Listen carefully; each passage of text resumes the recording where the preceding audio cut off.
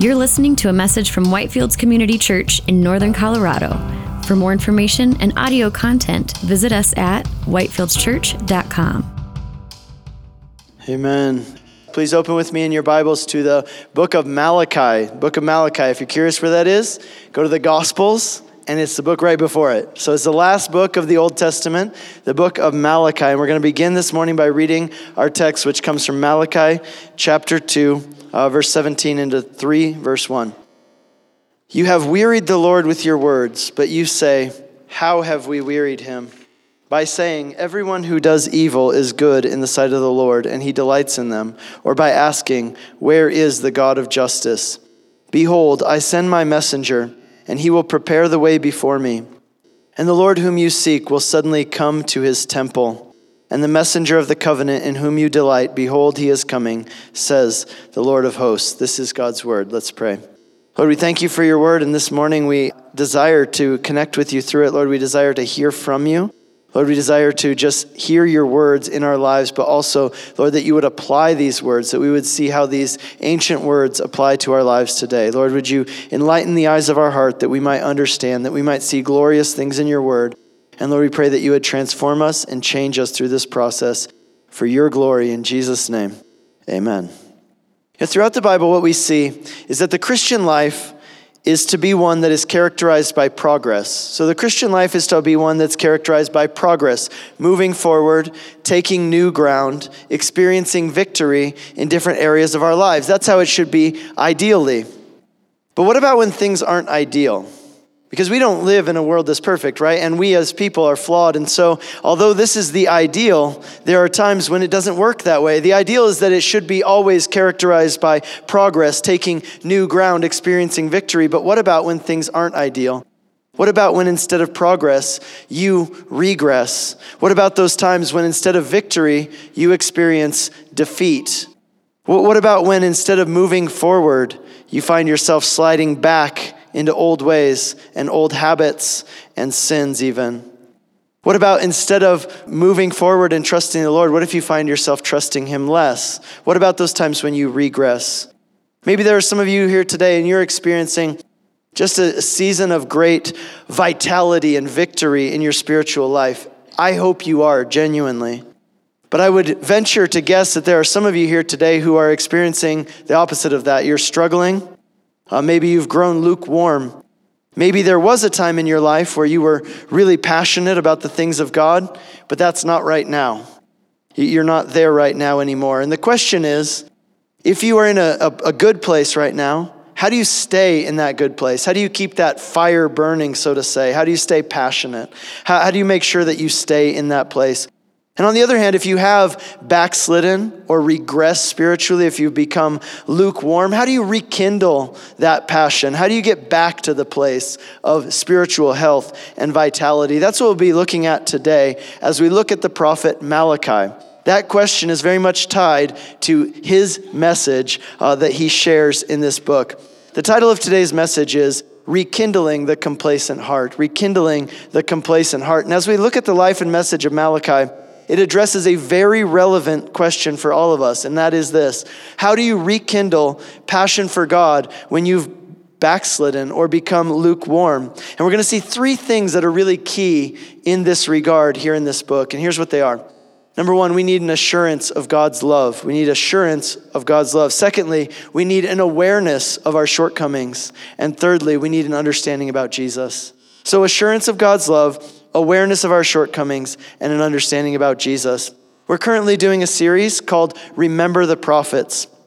And we've been doing this for the last 8 weeks. This is the 8th week of this series. And I was going to tell you today that it's our final week, but it's not. We're going to have a bonus next week before we get into our next study, which is going to be James. The reason is because we're having a guest speaker come next week from Ravencrest Bible College up in Estes Park. And he asked, hey, what can I speak on? I told him, hey, we're doing this series. And he said, I love the idea of that series. I want to do one too. And I said, okay, well, here's the ones we haven't done. And so he's going to do Haggai next week. So you don't want to miss that. Invite a friend. It's going to be amazing. So we've been doing this series, Remember the Prophets. The idea for the series comes from James chapter 5, verse 10, where James says to remember the prophets and look to them as examples of perseverance in the face of suffering and hardship. In other words, what James is telling us is, when you look at the prophets, when you study their writings, he says, I don't want you to just think about what they said and what are written in these books. I want you to think about the way that they lived, who they were as people, and how they are examples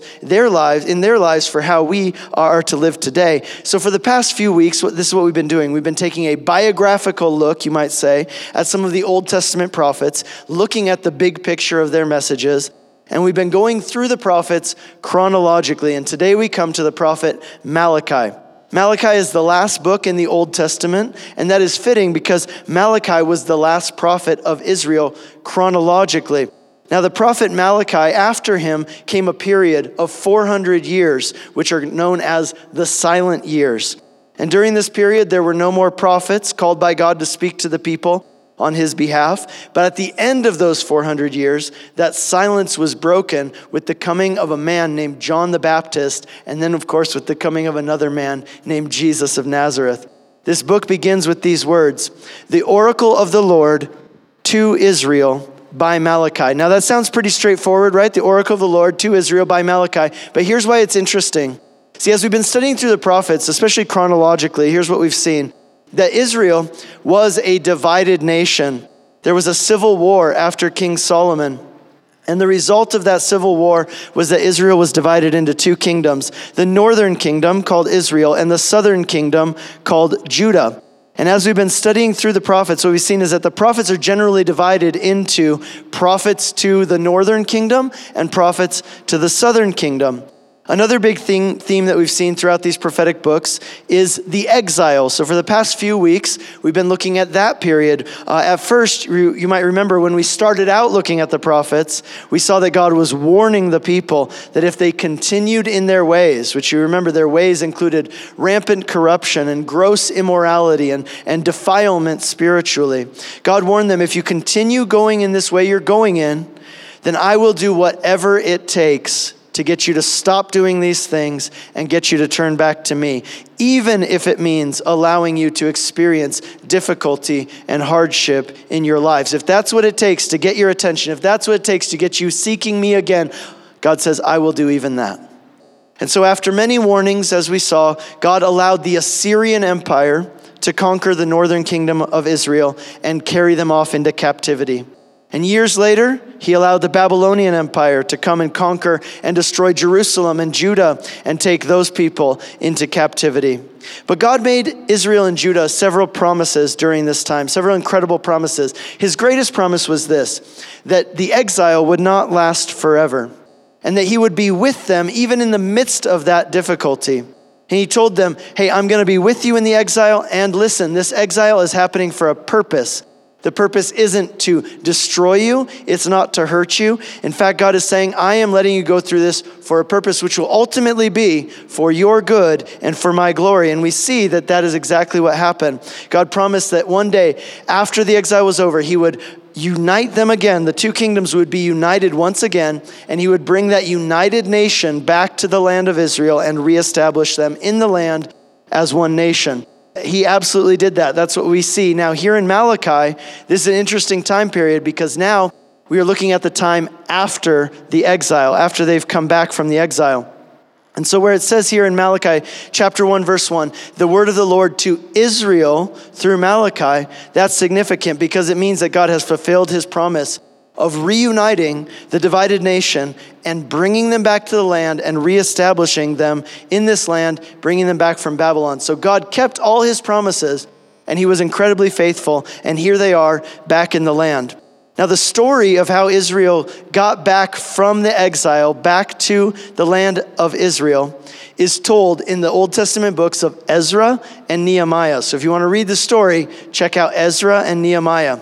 Basically, here's what happened. 70 years after the Babylonian exile began, the Babylonian Empire was conquered by the Persian Empire. And the Persian king, is a man named Cyrus, he allowed the Jewish exiles to return to their homeland and rebuild their city and rebuild their temple. And the first group of people was about 50,000 people, and they were led by a guy named Zerubbabel. Zerubbabel led 50,000 exiles back to Jerusalem with the purpose of rebuilding the temple. And it was at that time that God sent the prophets Zechariah and Haggai to the people there in Jerusalem who had gone back to reestablish the city, to rebuild the temple. And their word to them was to encourage them to be diligent, to not give up on the work, and to bring it to completion and finish building the temple. Again, by the way, next Sunday you're going to be reading about Haggai, so that's where Haggai fits in to all this.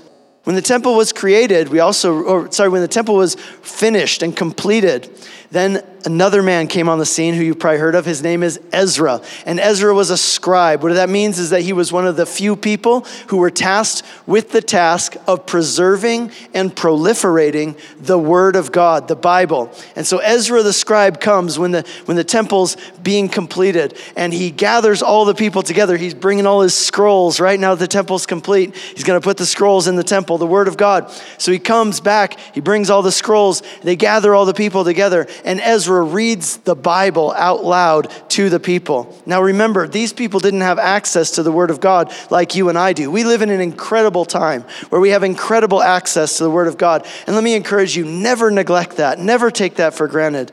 Many of these people, they had very little access to it, and many of them didn't know how to read. And so Ezra, the scribe, gathers the people together, and they stand there, and for like 5-6 hours, they listen to him read the Bible out loud to them.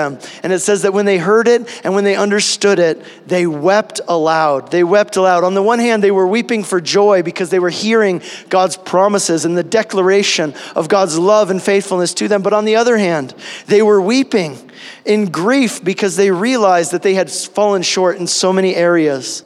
And that day they dedicated themselves to live according to God's word. They got rid of the things from their lives which weren't pleasing to God, which weren't in accordance with his will. And a few years later, another man came on the scene. You probably heard of him. His name is Nehemiah. He came about 14 years later. And he led another group of exiles back from Babylon to Jerusalem. And under his leadership, they rebuilt the walls of the city. And again, they would gather the people together. Ezra's still in town, right? They gather the people together. Ezra reads the word of God to them. And they're so inspired by the word of God that the people dedicate themselves to the Lord and they live according to his word. In our terminology today, you know what we would call this? We would call this revival. We'd say these people are on fire for the Lord. But here's what happens. In the final chapter of the book of Nehemiah, we see that things have kind of turned sour once again. Things have kind of turned south, right? After the work of rebuilding the temple is done, after the work of rebuilding the walls is completed, the people again start to slip back into their old ways. These same people who had cried and wept and made promises to God with tears running down their face that they would forsake all their idols and turn from their sins and they would live for God all the days of their lives. These same people who had made these promises and cried these tears, these same people who had come back from the exile, they now once again begin doing the same things that had led to the exile in the first place. And the question is, what do you do with somebody like that? But maybe more important, what do you do with yourself when you are that person? How do we prevent ourselves from doing that? How do we keep the fire burning so we don't just fall back into our old ways all the time? And for those of us who, that ship has already sailed, right? That's already happened. For those of us whose hearts have grown cold, who have been complacent, where we look back and say, you know what, there was a time in my life when I was doing really well, where I was really passionate and on fire, but that's just not right now. How do we rekindle passion for God and for the things of God? How do we revive a complacent heart? Well, Nehemiah had an approach. I'll tell you what that was. You might call it the direct approach. Here's what it says at the end of Nehemiah 13. Nehemiah, speaking of himself, he says, I confronted them and I cursed them and I beat them and I pulled out their hair and I made them take an oath in the name of God. Again, you might call this the direct approach to dealing with sin and complacency.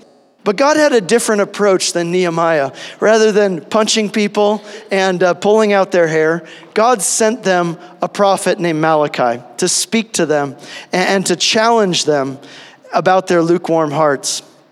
Now, the first thing that God spoke to them about through Malachi was an assurance of his love, an assurance of his love. Malachi's prophecy begins with these words at the beginning of verse 2. It says this, I have loved you, says the Lord. I have loved you, says the Lord. So Malachi is going to give a lot of correction to the people of Israel.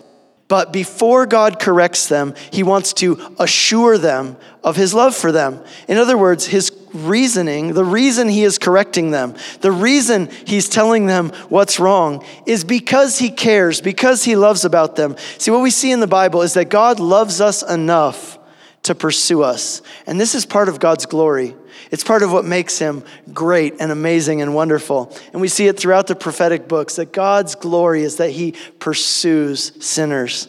See, God doesn't just sit by passively and say, hey, I'm here waiting whenever you're ready to come to me. No, he pursues us, which is really surprising, isn't it? I mean, because who are we that the God who manages the universe would take time to pursue us when we are doing things which are an affront to him, that he would do that? Now, I think about the parable of the lost sheep in Luke chapter 15. You know, it's been said that if a parable doesn't surprise you, if it doesn't shock you, then you haven't really understood it yet. So that's kind of a filter through which I encourage you to read the parables.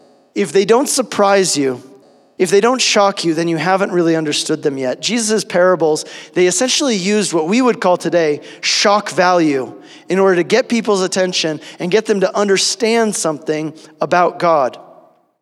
Jesus begins this parable of the lost sheep. You've probably heard it before, but let me walk you through it. He asked this question: what man of you, having 100 sheep, if he lost one, does not leave the 99 in the open country and go after the one that is lost until he finds it? See, many of us, we miss the point of this parable. We think it's a kind of sentimental thing, like, oh, hey, anybody would leave all their sheep and go chase after one. That's a normal thing to do, right? It's not a normal thing to do. Let me explain this to you. We miss the point of this because most of us are not professional shepherds, but many of you work in business. So I want you to think about this from a business perspective, because that's essentially what being a shepherd is like running a small business. Shepherds don't think of their sheep as pets. They think of them as inventory, right? And so how many of you would leave 99 sheep out in the open to go after one who has gone astray? That's Jesus' question. And do you know what the answer is? The people who are hearing this for the first time, you know what they would say? How many people would do that? You know what they would say? 0. 0 people would do that. Literally nobody would do that. No one in their right mind would do something like that. And here's why. Because sheep have no natural defenses. This is why you don't see like herds of wild sheep just roaming around everywhere, right? Because sheep without a shepherd are sitting ducks. They're going to get eaten, or they're going to hurt themselves, or they're going to wander off in 100 different directions. Sheep need a shepherd. They're not particularly smart animals, and they don't do things that are in their best interest, and they have no way to defend themselves. They're not even good at running away when things chase them.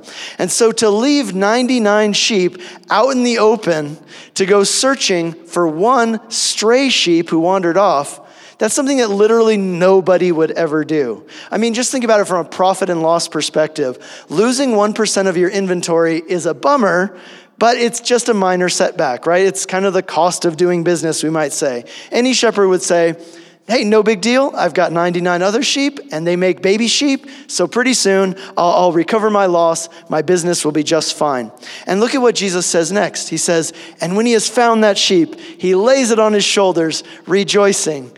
Again, who would do that? 0 people would do that, right? Like, have you ever, if any of you have a dog and you've ever had that dog who like runs away and you have to like go and chase after him and tackle him and like get the leash on him, right? That's what we're talking about here, right? This sheep has wandered off. You had to spend a bunch of time chasing after this sheep, trying to get him and then tackling him. And then while he's trying to run away from you, you risk the lives of 99 sheep who were doing what they were supposed to do to go after this one annoying sheep who's running away. You know what a shepherd would feel when he finally caught that sheep? He wouldn't be rejoicing. He would be cursing, right? He would feel angry. He would feel upset. He would feel frustrated. And then Jesus goes on, right? Understand, this is for the people who heard it, they're like, this story is just getting more and more ridiculous. And then he says, and when that shepherd comes home, he calls together his friends and his neighbors, and he says to them, rejoice with me, for I have found my sheep that was lost. Again, the story just keeps getting more and more ridiculous. You know what you would do if you were a shepherd who had 100 sheep and you spent all day chasing one sheep around? Well, you wouldn't come home and throw a party for your friends. If you did tell your friends, well, I spent all my day chasing this obnoxious sheep around, around, I finally tackled him and brought him home, they would kind of laugh at you, right? Like, yeah, that was probably not a good use of your time. And they wouldn't come over and, let's have a party because you found your sheep. No. You know what kind of party you would have instead? You would have a barbecue. And at that barbecue, you would have rack of lamb, you'd have lamb chops, you have mutton stew, you would have lamb kebabs. So you would come home that night and you would say, the only thing that this naughty sheep is good for is to be slaughtered and to make me some meals. Because a wayward sheep is a liability to all the other sheep. He just made you waste half your workday, and he put all the other sheep at risk. He needs to be put down, so you might as well get a couple good dinners out of him. See, the people that Jesus was telling this story to, you know what they were thinking? As he tells this story, they're thinking, this is the weirdest story I've ever heard, right? Like, this is not what shepherds do. And they would be thinking, what kind of shepherd would ever act like that? And then Jesus drops the hammer, and here's what he says. In the same way, there will be more joy in heaven over one sinner who repents than over 99 righteous persons who need no repentance. You know what Jesus is doing? He's surprising you, and he's shattering people's assumptions about how God feels about wayward people and how God feels about sinners. You would expect that God's attitude towards wayward people and people who go astray and people who sin and backslide, you would expect that his attitude would be like that of a shepherd with a wayward sheep, who would generally be ticked off and fed up. And Jesus says, no, God's different. God loves you. And here's how God shows his love for you, because he pursues you even when you go astray. He doesn't just say, oh, fine, whatever. If you want to ruin your life, then go ahead. If you want to risk your soul for all eternity, then see if I care. Not at all. God persistently pursues you when you go astray. By his Holy Spirit, he speaks to you, to convict you, to woo you, to bring you back to him. See, this is God's glory, that he is a loving God who lovingly pursues and blesses those who don't deserve it. See, in order for you to rekindle that fire of passion for God, in order for you to keep that fire burning, here's what you need. You need an assurance of God's love for you. Do you have that today? Do you have an assurance of God's love for you? This is where Malachi begins here at the beginning of the book. And look at what the people say in response, though. They say, well, how has God loved us?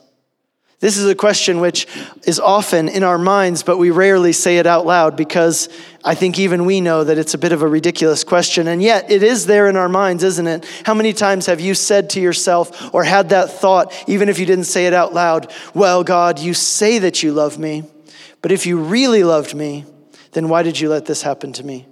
You say that you love me, but if you really loved me, then why am I in this predicament that I'm in right now? You say you love me, but if you really love me, then why are things the way they are in my life? Or we might just say, like the Israelites did here, I don't know, God, what have you ever done for me? That's essentially what they're saying. What have you ever done for me? And again, now from our perspective, especially over the last couple of weeks, looking at this whole arc from the big picture view, it's a ridiculous thing to say. God has brought them back from exile. He's restored them. He has kept all his promises to them. They are so blessed and so secure at this moment. And they say, well, what has God ever done for us? And God responds, again, surprisingly, by patiently reminding them of what he has done for them. He uses this phrase, Jacob I have loved, Esau I have hated. Now, don't get caught up on that word hated. Here's what that means. Just keep in mind what this is talking about. What this phrase means here in this context, the reason that God is using here is this. He's saying, out of all the people in the world, I chose you. How have I loved you? Out of all the people in the world, I chose you, and I placed my love upon you, and I entered into a covenant with you, and I have blessed you, and I have remained faithful to you, even when you weren't faithful to me. The point of this here is he's reminding them of his actions in the past to show them an assurance, to give them an assurance of his love. Again, let me ask you, do you have an assurance of God's love for you today? Or do you find yourself kind of a little bit like the people of Israel here in Malachi, a little bit cynical and doubting whether God actually loves you? In the New Testament, whenever the apostles wanted to give us an assurance of God's love for us, you know what they did? They always pointed us to the cross. They always pointed us to the cross. They said things like this: God proves his love for us in this, that while we were still sinners, Christ died for us. They say things like this: greater love has no one than this, than that one would lay down his life for his friends. And then Jesus called us his friends. See, the message of the gospel is that even though you were a rebel, even though you were a runaway sheep, God loves you so much that he left heaven in order to come to earth, in order to pursue you. He gave up a crown of glory and traded it for a crown of thorns. He gave up a heavenly throne and traded it for a cross. He became one of us. He suffered and died for us to make us his own. And it is by looking at the cross consistently and being that you will be assured of God's love for you. And as you do that, the fire of passion for God will be kindled in your heart and will continue burning. The next thing you need in order to rekindle a complacent heart, secondly, is this: you need an awareness of your shortcomings. You need an awareness of your shortcomings. See, because here's the deal. It is only when you understand the depth of your sin that you will be amazed and thrilled by the grace of God. It is only when you understand the depth of your sin that you will be amazed and thrilled by the grace of God. See, Malachi's prophecy is really interesting. Its format is essentially built around 7 questions.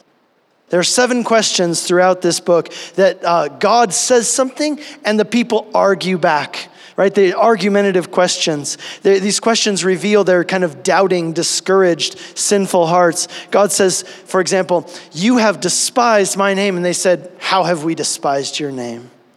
See, what these questions show us is that these people were somewhat oblivious to the fact that anything was wrong. They think that things are just fine, when in fact, they are not just fine. And many of us can be the same way, especially when we're backslidden or complacent, right? We need to come to terms with our actual condition so that we can be thrilled and overjoyed by God's grace. It's only when you understand the depth of your sin that you'll be thrilled and amazed by the grace of God. And so with the people of Israel, one of the things that God does through Malachi is that he wants to show them where they have sinned and fallen short. And as you can see, they're very resistant to it. They push back, they argue, they don't think anything's wrong. Because see, these people, they weren't really committing big, blatant sins, right? It's not like they were murdering the president or, hiding bodies under the floor or something like that, right? They had just become lukewarm and complacent. Here were some of the things that they were doing that we see from Malachi. One of the things is they were offering offerings to God, but they were offering sick and injured animals to God. So not their best, really kind of the scraps. Another thing, they had stopped tithing. Tithing being that biblical requirement to give 10% of one's income to the Lord. Another thing is that they had stopped honoring the Sabbath, which was the biblical, again, requirement to take one day off from work to focus on worshiping God. Another thing is they were not upholding the institution of marriage. Even the priests were leaving their wives, and not with just cause, but just because they didn't feel like being married anymore. And so the Lord, through Malachi, points these things out to them and tells them they are a big deal. So let's talk about that for a second. What are the things which lead to complacency? Because if one of the goals here is to say, let's not get to that place, and if we are in that place, how do we come back? Well, let's talk first about what leads to that. What leads to complacency? How does that happen? Well, with Israel, how did that happen? Well, we can see a couple things. How did they go from passion and enthusiasm that they had during the times of revival, where they were building the temple and they were building the walls, till now where they're backsliding and they're becoming complacent? And there are a few things that we can see in this regard. Number one is that they neglected spiritual disciplines. How did they become complacent? How did they backslide? It started, we see, with neglecting spiritual disciplines. See, if you look at what was going on in every period of revival, before the exile, during the exile, after the exile, here's what happened. We see it was always connected to a return to God's word. It was when they were studying and hearing and listening to and reading the word of God that revival started to take place. And that should just be so crystal clear for us, guys. When they heard the word of God, it stirred their hearts. It changed their lives. And for us too, spiritual vitality is tied to the word of God. If you make that a regular part of your life, if you read it on your own, if you go to your community groups and study together with your community groups, you will grow. You will grow. See, if you neglect it though, your spiritual vitality will suffer. Another spiritual discipline they neglected was the spiritual discipline of public worship. It says in chapter 1, verse 13, Malachi tells us that the people were complaining and they were saying, "Oh, going to the temple is such an inconvenience." They would say, "We are so weary of worshiping." That's what it says there. The writer to the Hebrews reminds us of this. He says, "Do not forsake the gathering of yourselves together, as is the habit of some." See, gathering for public worship like we're doing right now, this is an important spiritual discipline. The things that we do every week together, you know what? They're not just to give you information. As we do these things together, they are shaping us into certain kinds of people. That's why doing it with regularity, doing it with consistency is so important, because this practice shapes us into certain kinds of people who value certain kinds of things. So gathering for public worship is a spiritual discipline. Another spiritual discipline, though, that Malachi talks about a lot in his letter, in his book here, is giving of tithes and offerings. In chapter 3, he says this, very famous phrase here. He says, "Will a man rob God? And yet you are robbing me." And they ask, "How have we robbed you?" And God says, "By not giving tithes and offerings." The Old Testament required that a tithe, that is 10% of one's income, be given to support the work of the Lord in the temple. Now here in Malachi, God tells the people that they have actually brought a curse upon themselves by neglecting the tithe. And here's what he tells them. He says, "You brought a curse on yourselves by neglecting this." And he says this, "Test me on this." By the way, one of the only places in the Bible where God encourages people to test him. Interesting. He says, "Test me on this. Bring the whole tithe into the storehouse and see if I will not open the windows of heaven for you and meet all your needs." Now, one of the questions people often ask in this regard is they'll ask the question, as Christians, does this apply to us, right? So does the rule of tithing in the Old Testament apply to us as Christians who now live in a New Testament paradigm, right? We're no longer living according to the Old Testament law. Now, there are two interesting things to mention in this regard. Number one is this: the practice of tithing actually predated the law. It actually came about before the law of Moses. We see it all the way back in the book of Genesis with Abraham. Abraham gives a tithe to a guy named Melchizedek, who's a foreshadowing of Jesus, who's the priest of the Most High God. So the practice of tithing actually predates the law of Moses. Second thing to note on this is that the New Testament never talks about tithing, but instead of talking about tithing, the New Testament talks about giving. And it gives us, there are several verses on the topic, a lot from Jesus in 1 and 2 Corinthians, a lot on this topic. Let me just boil it down for you. Here are the principles that the New Testament gives for the practice of giving. It says that giving should be done intentionally. So it shouldn't be done under compulsion because somebody's manipulating you or twisting your arm or, pulling on your heartstrings. It should be done intentionally. In other words, you should plan ahead to do it. Secondly, it should be done proportionately. So, even if you don't have a lot of money, maybe you have very little money, it should still be done proportionally. So like a percentage of what you have. So even if you don't have a lot, you can still give proportionally. Next is that it should be done cheerfully, right? It should be done cheerfully, not begrudgingly, cheerfully. Next, it should be done generously. So we don't want to ask the question, what is the least amount that I can get away with giving and have God not be upset with me, right? We want to give generously. Next is that we should give consistently.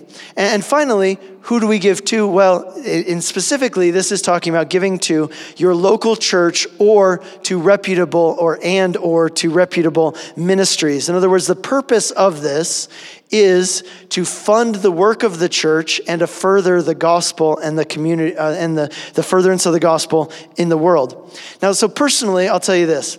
I think that 10% is a good guideline. That's what me and my wife do. And I'll be really honest with you.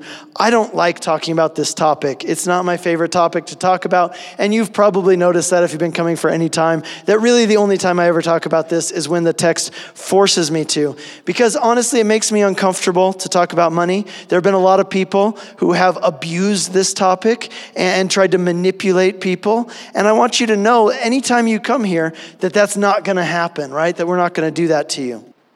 But on the other hand, let me say this.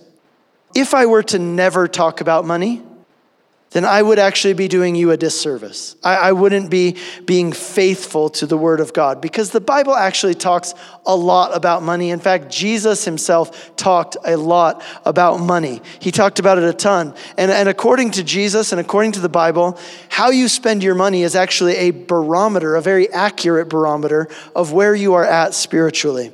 One of the pastors in my life used to always say this, and it's always stuck with me. He said this: giving is not God's way of raising money, it's God's way of raising kids. And we're God's kids, right? So he says giving isn't God's way of raising money as much as it is God's way of raising kids. God is trying to shape us and make us into certain kinds of people who have certain kinds of values. And one of the ways he does that is by saying, I want you to give in these ways, intentionally, generously, consistently, all those things that we just looked at. It's a very practical and very tangible way by which God is directing us to invest in his work in the world and make that a priority to us.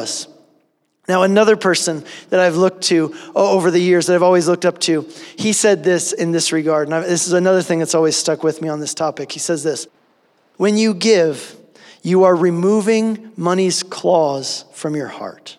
When you give, you are removing money's claws from your heart. And that's why it hurts sometimes, right? And I know that I've experienced that in my life. See, money and material things, they can get a grip on you. They can sink their claws into your hearts. And it's very easy where, you think you're gripping onto something so tightly and you're not letting it go and you're controlling it. But pretty soon you realize that it's not just that you are holding onto it tightly, but that it has taken its hold on you as well. It's not just that you are controlling it, but it begins to control you. And one of the ways that we can set ourselves free from that, to destroy this materialistic grip that this material world gets on us, is by giving it away and releasing its claws from your heart regularly and generously.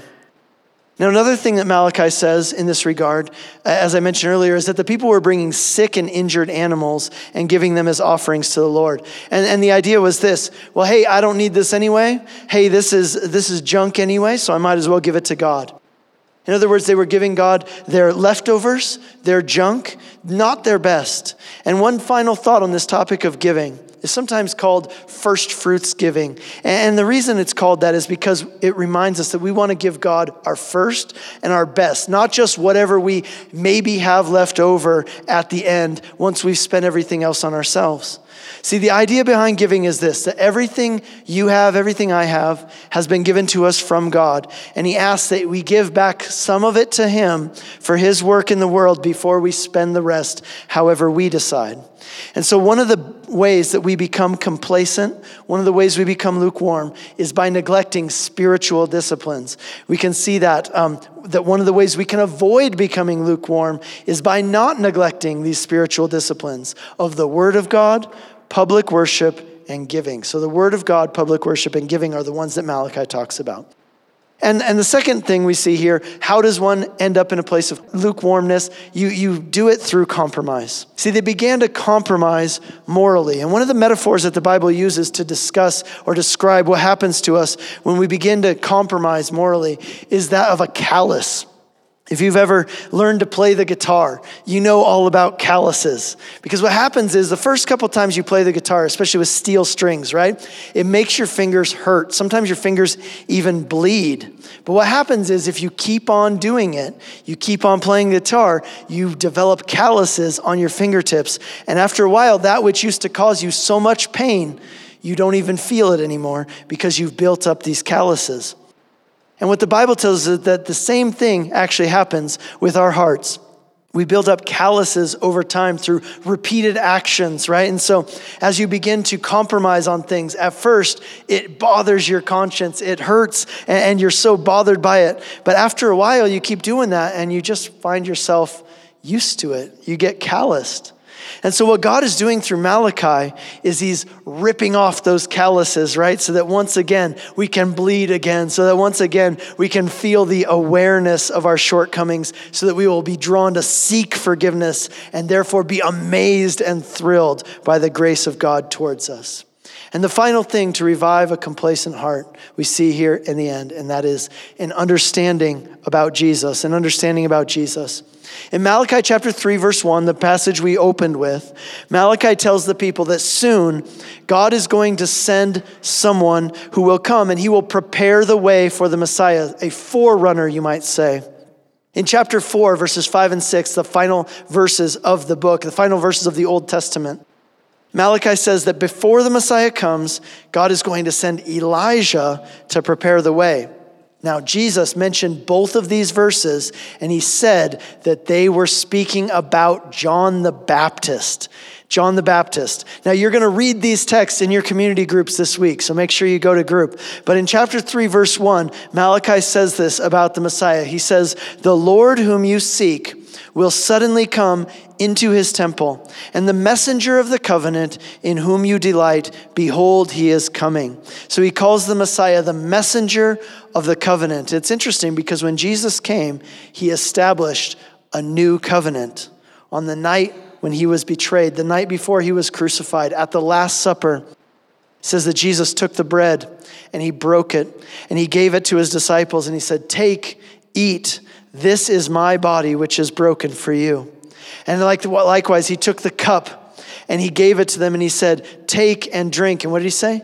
"This is the new covenant in my blood, which is shed for you." What is the new covenant? In Jeremiah's prophecy, Jeremiah talked about this thing which he called a new covenant. He said that one day God is going to establish a new covenant with his people, not like the old covenant, which they had failed to keep. No, this new covenant will be different. This new covenant will be based on what God will do for us in order that we might be redeemed and in a relationship with him. And so now Malachi tells us when the Messiah comes, he's going to be the one who will establish the new covenant. He's going to be the messenger of the new covenant. He's going to bring it. And when Jesus came, that's exactly what he did. His body broken for you. His blood shed to atone for your sins so that you could have new life. And he sealed the deal by rising again on the third day. And so in conclusion, I'll just say this. How do you rekindle passion for God when you become backslidden or lukewarm? By an assurance of God's love. Secondly, by an awareness of your shortcomings. And thirdly, by getting an understanding of Jesus and what he did for you. The message of the gospel is that you are more loved by God than you could ever dare to dream. And my prayer for you today is that you would see that you would feel it, that you would believe it, and that you would fix your eyes on Jesus. And as you do that God would rekindle that fire of passion in your heart for him. Amen? Please stand with me and let's pray. Lord, we do pray that you would do that today. Lord, where we have grown used to things, Lord, where we have lost that passion or fire that we might have once had. Lord, maybe there are some of us who have never experienced that in our lives. We've just always been complacent. We've never experienced that burning passion for you in our hearts. But Lord, we desire to. And Lord, I pray that today that's what you would do. For those of us who are doing well, Lord, stir that fire, fan those flames, we ask. But Lord, as we look upon you, as we see Jesus, the messenger of the new covenant, and we see Jesus, what you have done for us, how you have pursued us, and how you have saved us, Lord, would you rekindle that fire? Would you kindle it again? Would you fan those flames, Lord, that we might experience passion and dedication to you, having seen what you have done for us? And we pray that in Jesus' name. Amen. You've been listening to a message from Whitefields Community Church in Northern Colorado. For more information and audio content, visit us at whitefieldschurch.com.